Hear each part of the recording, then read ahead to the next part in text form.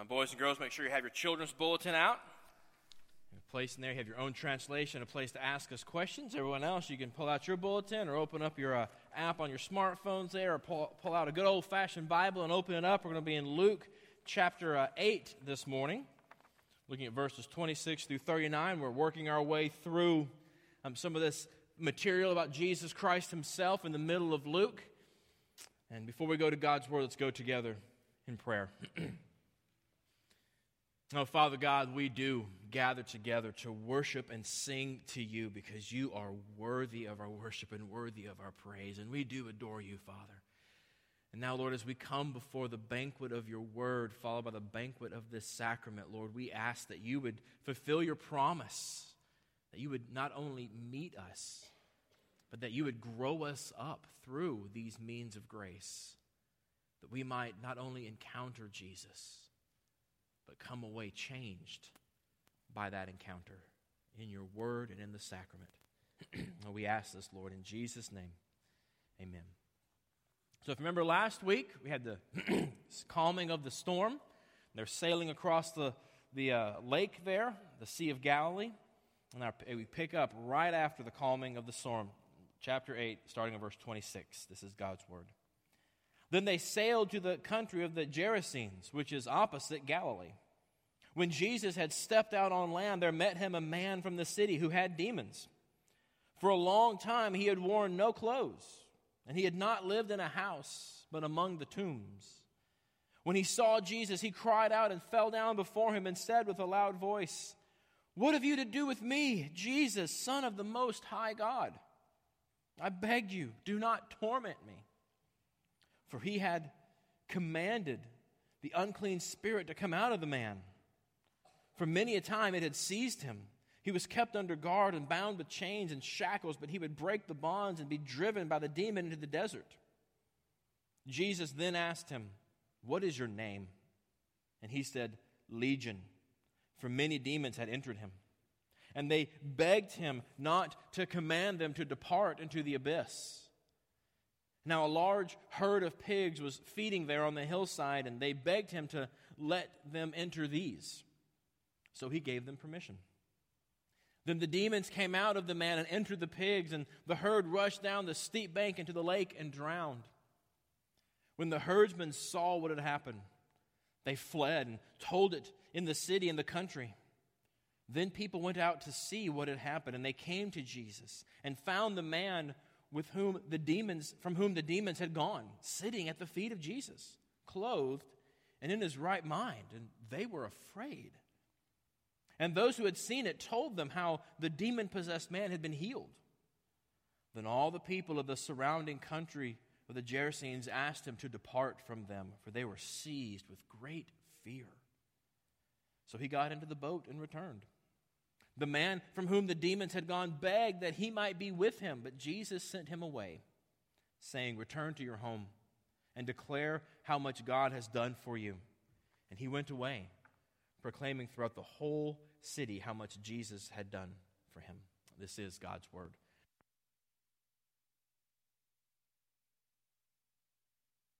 So my phone rang. This was several years ago. A friend of mine from Colorado called me and said, "You have got to hear this story." I said, "Okay, shoot." He's part of this very large church, very conservative church, big Colorado Springs PCA church. And he said, I meet a lot of different people, and I'm constantly bringing these people to church and from different parts of life. And my friend grew up as he's still a Native American, but he grew up in the Native American community. And he was always a little off, but he started coming to church, and he was going through the Inquirer's class. He's about to join.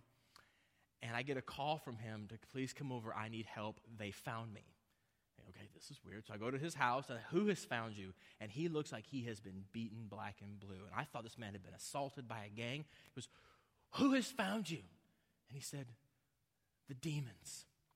They found me.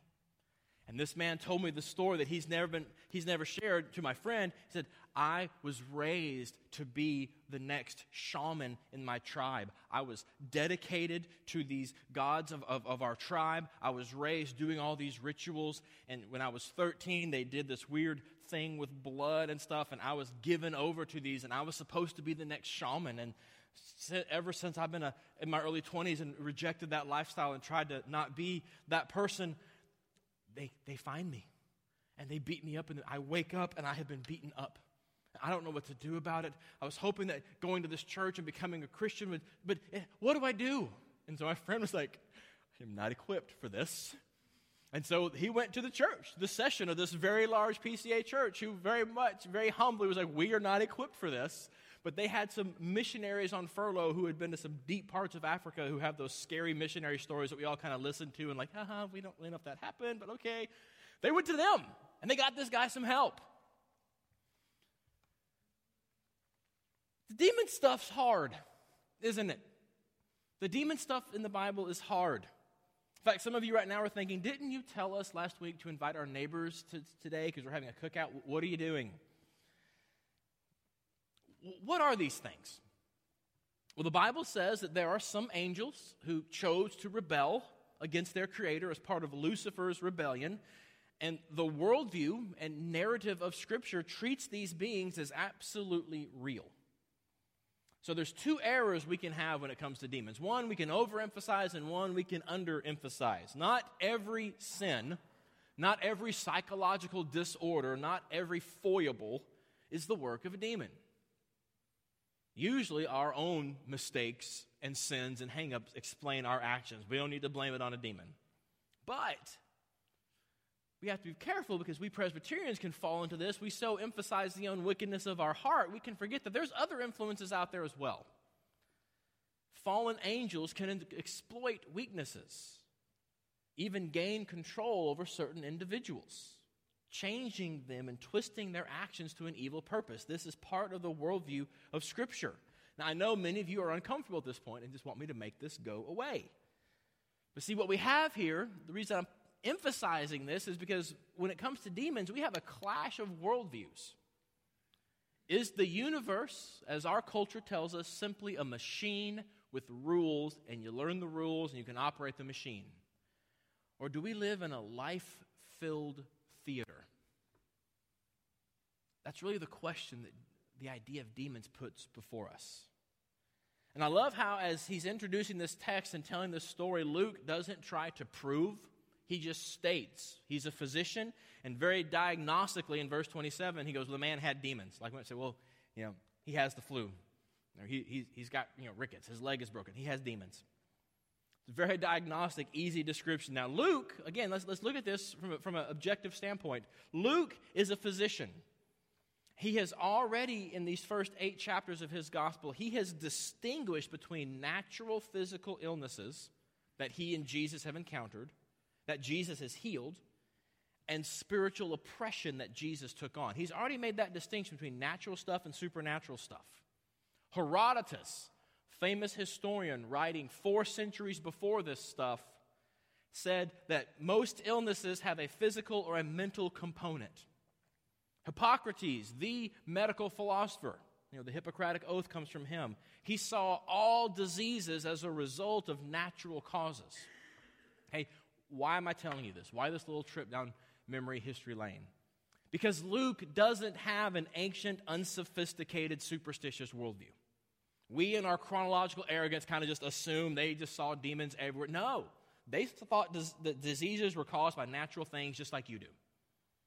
The ancient view about disease wasn't unsophisticated or superstitious. Luke is writing, and he simply could not ignore the realities that took place right in front of him. And we need to be aware of this reality. And we need to put it into the context of what Luke is teaching us. Luke's book, especially the whole of chapter 8, from the parable of the soils to the calming of the storm to this, has been about our response to God's word. Especially as that word is expressed uniquely through Jesus Christ. So this event with this man is in that same context. It's primarily about the response to Jesus, not about the possession. Luke wants us to ask at the end of this, who is this Jesus guy? Not, what's with the demonic possession? He doesn't actually care about that. He wants us to ask, who's Jesus? So let's walk through this account together with that question. Who is Jesus? So this narrative starts, this guy runs up to Jesus, and he accosts him as soon as he gets out of the boat. Jesus hasn't really done anything yet as we read the text, and the guy is wailing and writhing in fear before him. Personally, I think the guy saw the calming of the storm. It happens right before this, and here comes this boat, and he's terrified. In fact, Luke wants us to connect the calming of the storm because the storm ends, if you remember last week, with the disciple asking the question, who is this who can command the wind and the sea?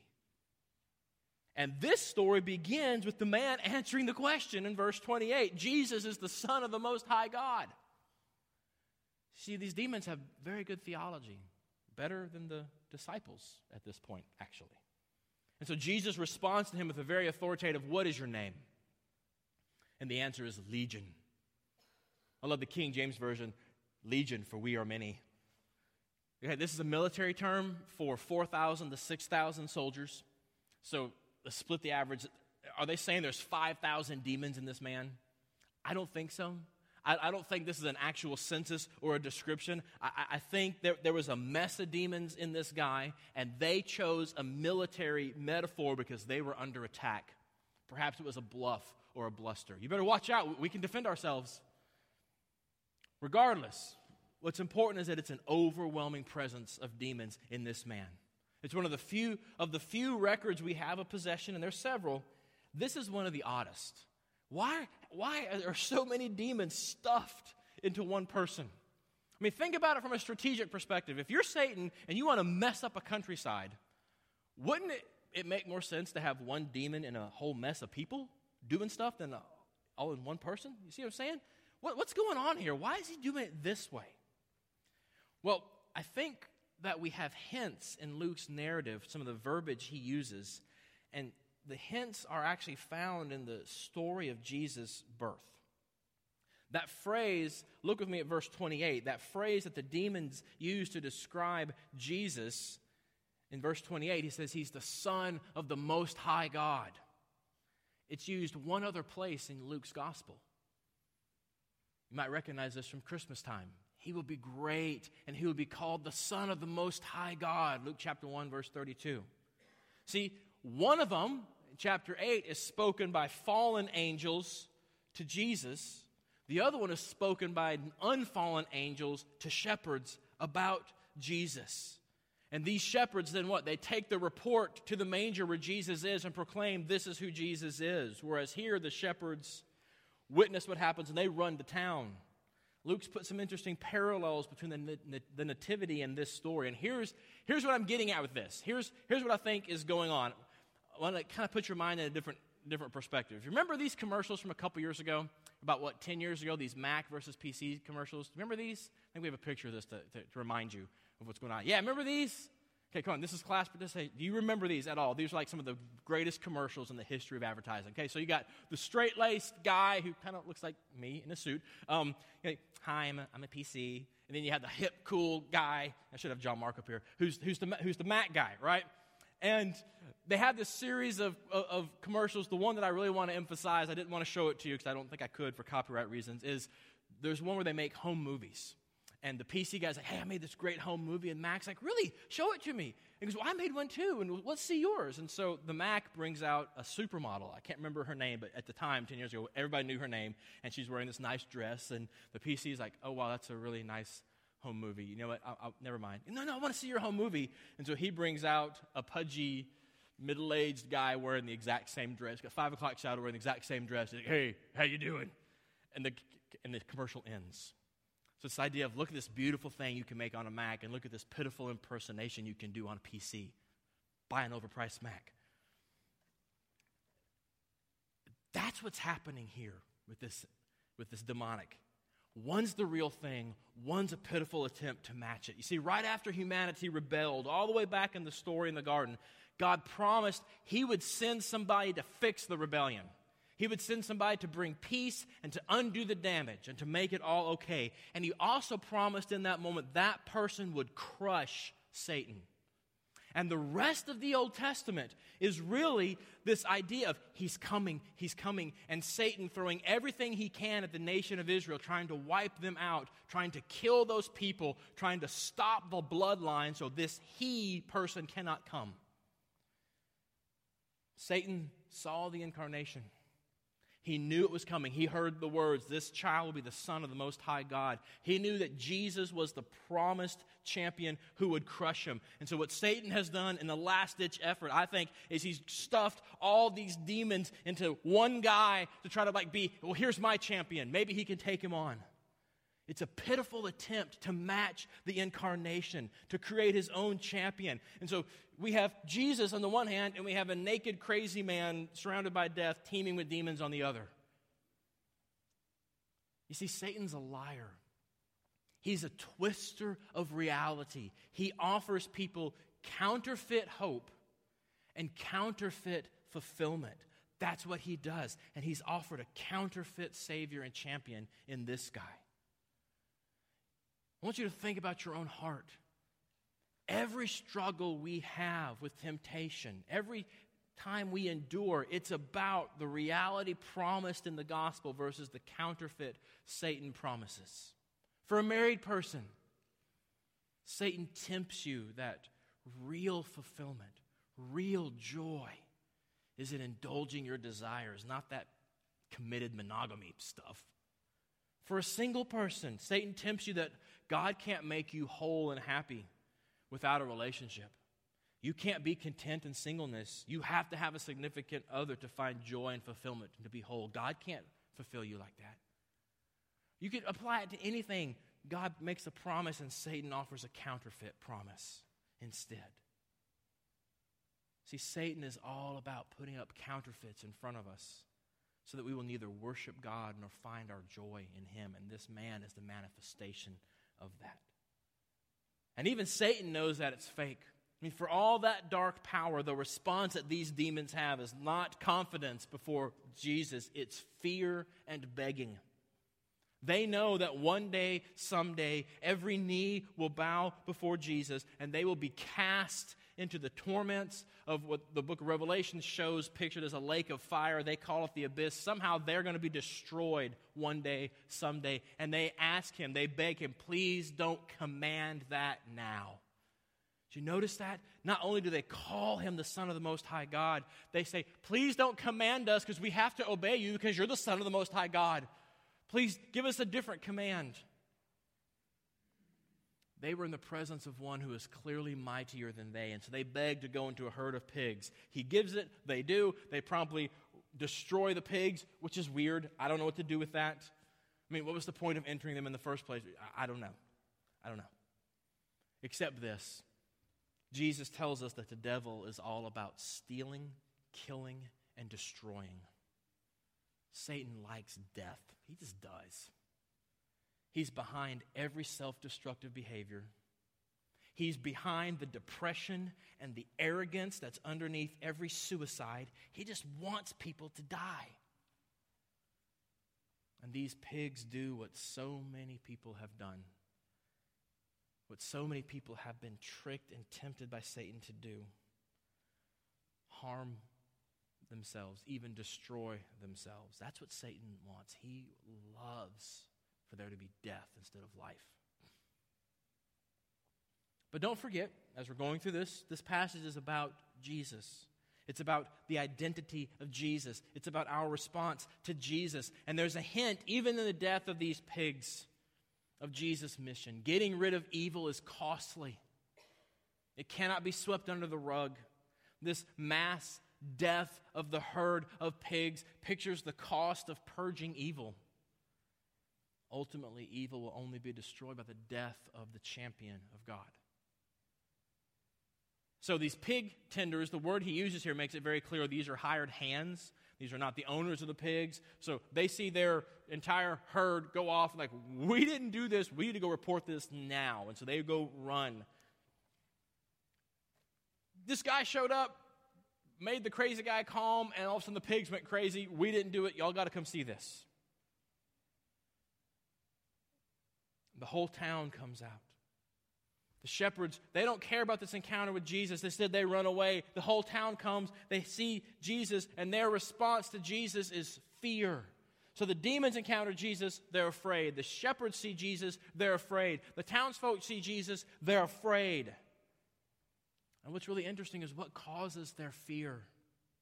The local madman changed into a respectable citizen. When they see him, they're afraid. Look with me at verse 35. Look what he says.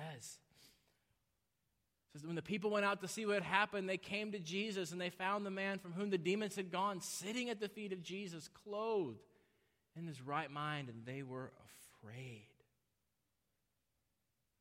He was a naked, grave-dwelling lunatic until his encounter with Jesus. And their response to his salvation is fear.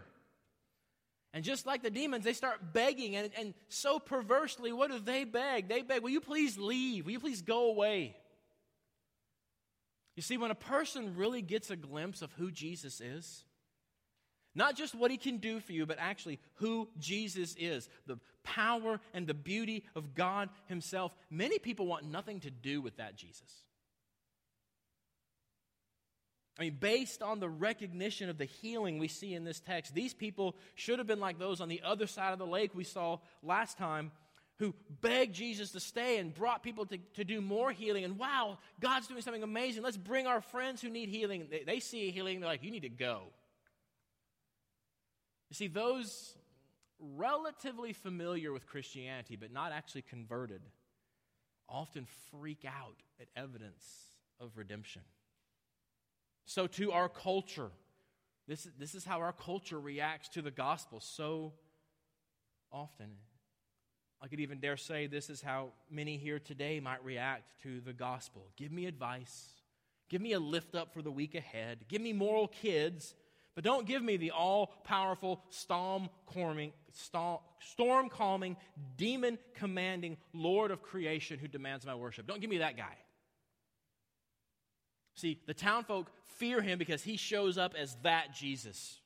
And you can't be neutral about that Jesus. And they see this man who all of a sudden is in his right mind. He's tasted the world that's to come, the world that Jesus promises. And there's no more pain in this man. There's no more futility. There's no more dysfunction. There's no more evil. He's whole. We could say he reeks of the world that's to come to his community, and it's frightening to them, and they want him to go. In that fear, they reject the Lamb of God himself, the one who could heal them. Oh, dear flock, do we reek to our community like that? Is our Jesus so real and so powerful? Not the mascot we say grace to before football games and at public gatherings, but the Lord who demands our worship. Is that the Jesus we show to our neighbors? Is it that powerful Jesus? Or is it something else?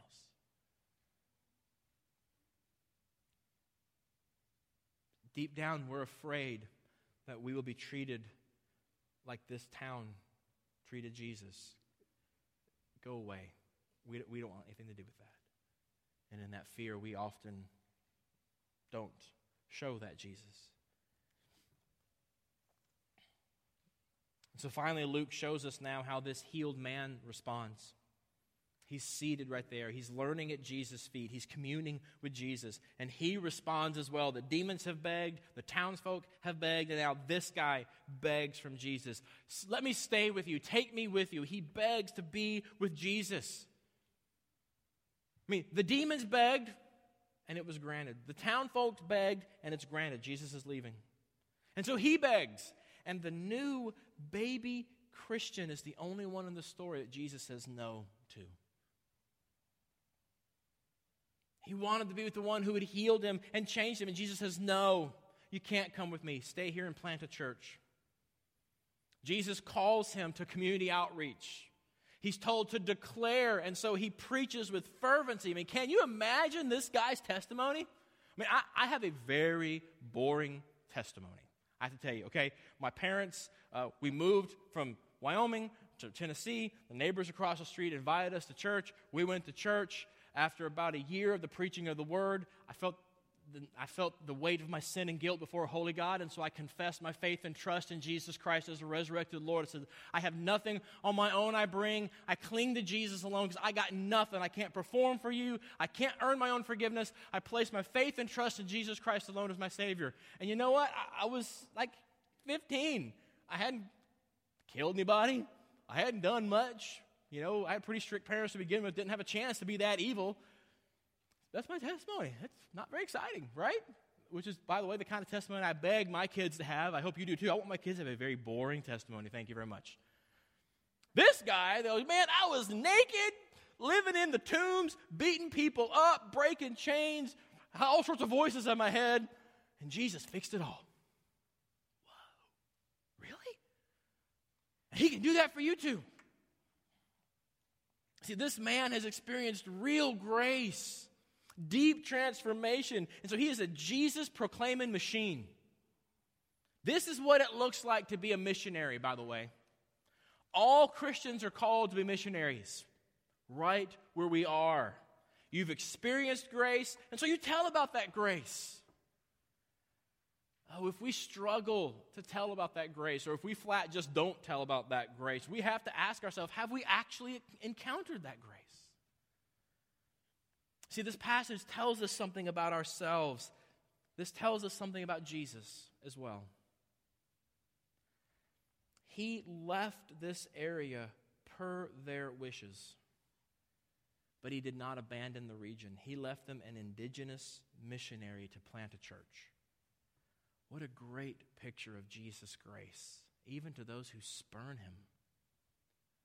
And you realize every one of us in the room has spurned Jesus. And in his grace, he does not abandon us, thank God. That lying counterfeiter, Satan, he whispers to us, doesn't he? Jesus is so tired of your failures.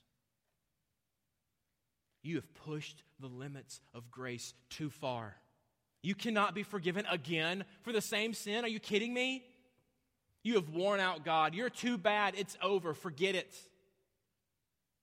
And that is a lie, because Satan is a lying counterfeiter who wants you to be depressed and destroy yourself. This passage shows even if we kick Jesus out, he still extends grace to us. Hallelujah. What a Savior. Who is this man who can do that? Who is this man who can calm a storm? And who is this man who can do this and have such grace? If we had this power, we would not be that humble. We would, you're going to kick me out? Well, let me show you what I can do. Oh, right? Thank God he's not like us. We would get worn out. You're coming to me again. Didn't you just apologize for that like 37 seconds ago? No, I'm not going to forgive you again. Jesus like, yes, already paid for, yes. What an amazing gospel. Who is this man who could say these things and do these things? What do we do with this? How does this minister to us today? What do we appropriate from this? Well, one, as I've been saying here, it teaches us the reality of forgiveness. If we're honest about our own secret evil, we know that underneath our nice suburban normalcy, that we are a seething crazy person bent on self-destruction. And if we're really candid, actually we should probably be chained up every once in a while. But we can be healed and forgiven, and many of us have been anyway. And so we can cast off fear and guilt and unbelief, and we can rest in the acceptance that Jesus Christ has given to crazy people like us. That's what the gospel is. Grace to crazy people who don't earn it or don't deserve it. Which leads us to our second thing to take home from this is this. This teaches us about meeting sinners where they are. One of my favorite aspects about this passage is this. Jesus didn't say to the man, stop living in the tombs. What's wrong with you? Are you crazy? Yes, we are crazy. Quit acting all crazy then. Just stop. Get some clothes on and then we'll chat, okay? So no tombs, straighten up, get some clothes, and then come see me. Jesus doesn't do that, does he? At all. He addresses the real spiritual problem, and then all those things fall into place. Don't many of us default to a clean up and then come to Jesus mentality? We do, don't we? Jesus likes to save normal people, so be normal and then come to Jesus. In reality, that's not true. We like to be around normal people, so we talk to people who are like us, and people who are kind of not like us, kind of, crazy. The Pentecostals can talk to them. You see, the encounter with Jesus has to come first. Jesus heals the man's heart. He sets him free from prison, and then the man is, quote, normal. That's the power of the gospel. And we need to believe in that gospel to change people. Because rooted in that belief, we will be the missionaries we're supposed to be. And other than that, we will see big change happens. If you want your culture to change, then that means the people who make up the culture need to change. And if you want the people who make up the culture to change, then the people need to be changed by something powerful. Let me give you a really good example. I think you should probably have an opinion on abortion. I think you should probably vote that opinion on abortion. And I bet that most of you have the opinion you have about abortion because of what Jesus has done. And yet we get mad and angry at people who have a different position when we know they don't know Jesus. Why do we do that? If we have our opinion because of what Jesus has done, shouldn't we talk to them about Jesus first and then maybe abortion? Or LGBT stuff? Or anything else? You see, we get distracted by this thing instead of going, no, let's go below this. Let's talk about your heart. Let's talk about who is Jesus to you. I don't care about what you think about bathroom signage. Who's Jesus? But we do care about bathroom signage. That's what we get excited about. But instead, this text reminds us, talk about Jesus. And then the other stuff falls into place. Have we simply proclaimed Jesus? When was the last time you proclaimed the love of Jesus to another person? That's the question he wants us to wrestle with. Who is Jesus that he might be proclaimed? Let's pray together.